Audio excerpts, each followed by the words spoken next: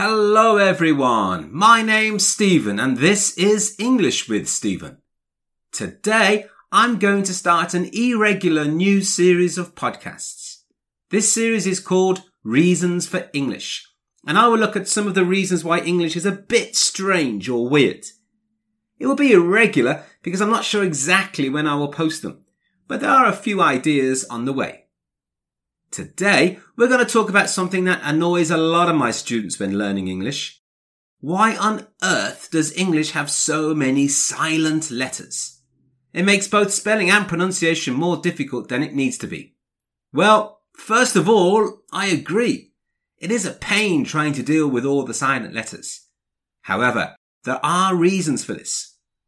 When I show my students the reasons, it often helps them accept it and start to work with it, instead of asking questions about it and struggling to understand why. Today, I'll be looking at 4 reasons why we have silent letters. All that coming up after this short piece of music. This is the English with Stephen podcast. All of the episodes in this podcast are designed to help you learn English as quickly and effectively as possible.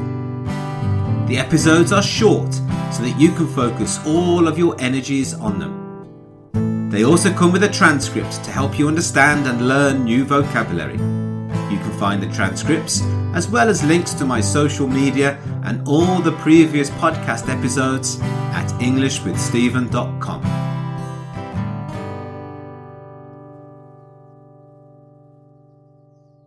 So, silent letters, eh? You know, the way words like no have a silent K at the beginning.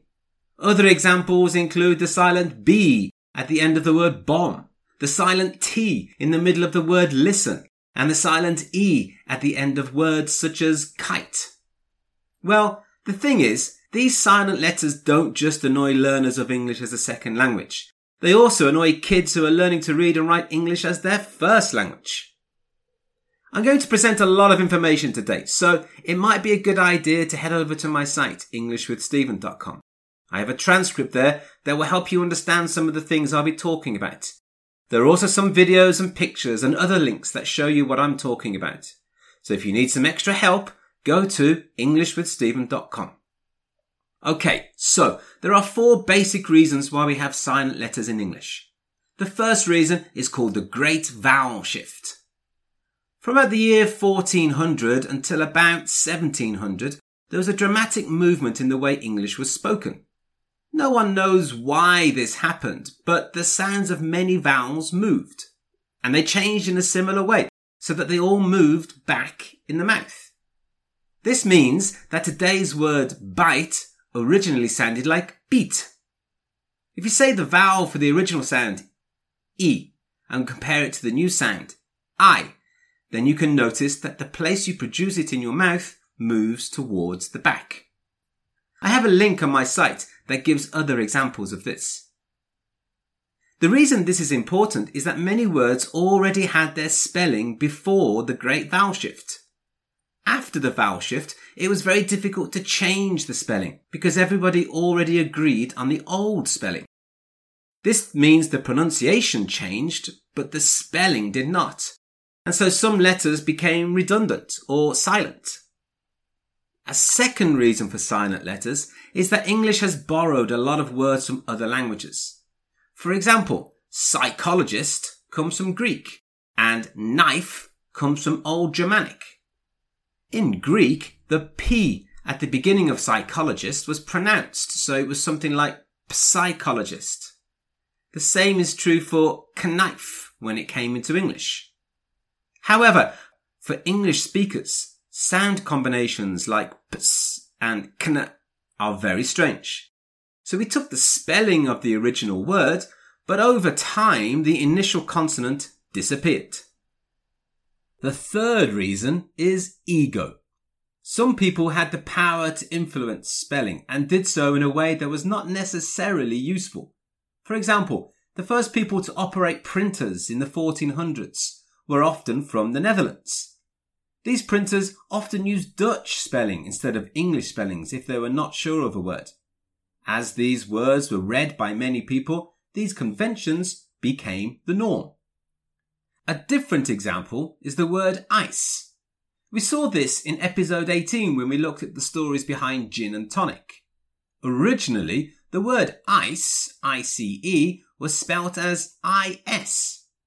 But in the 15th century, it was changed to make it look more French and more sophisticated. The final reason for silent letters is that sometimes they actually help you with the correct pronunciation. This can clearly be seen with the magic E at the end of many words.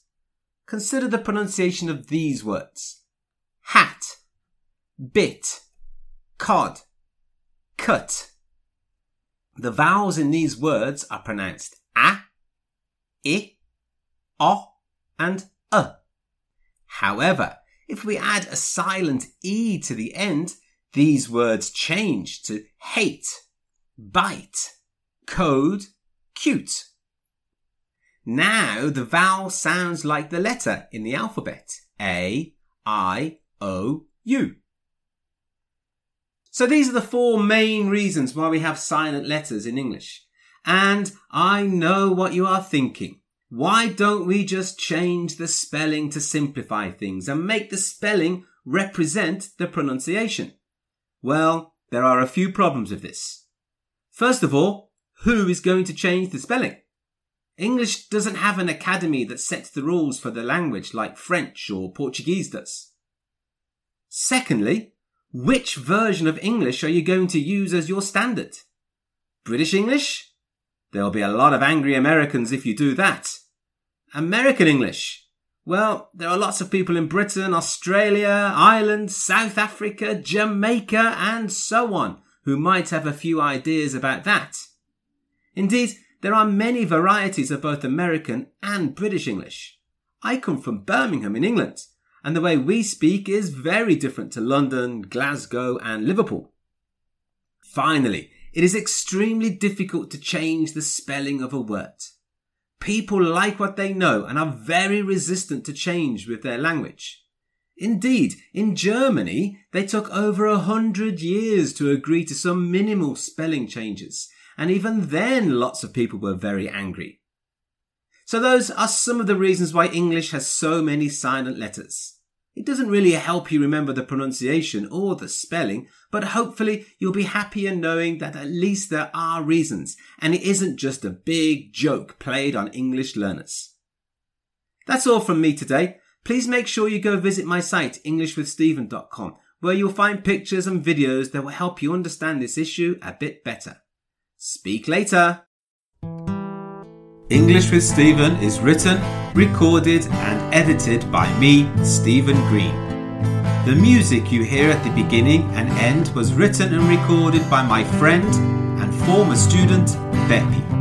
English with Stephen is recorded in Curitiba, in the south of Brazil. Remember, you can find past episodes, transcripts, social media links and much, much more on my site, EnglishWithStephen.com. Thanks for listening and good luck with your studies.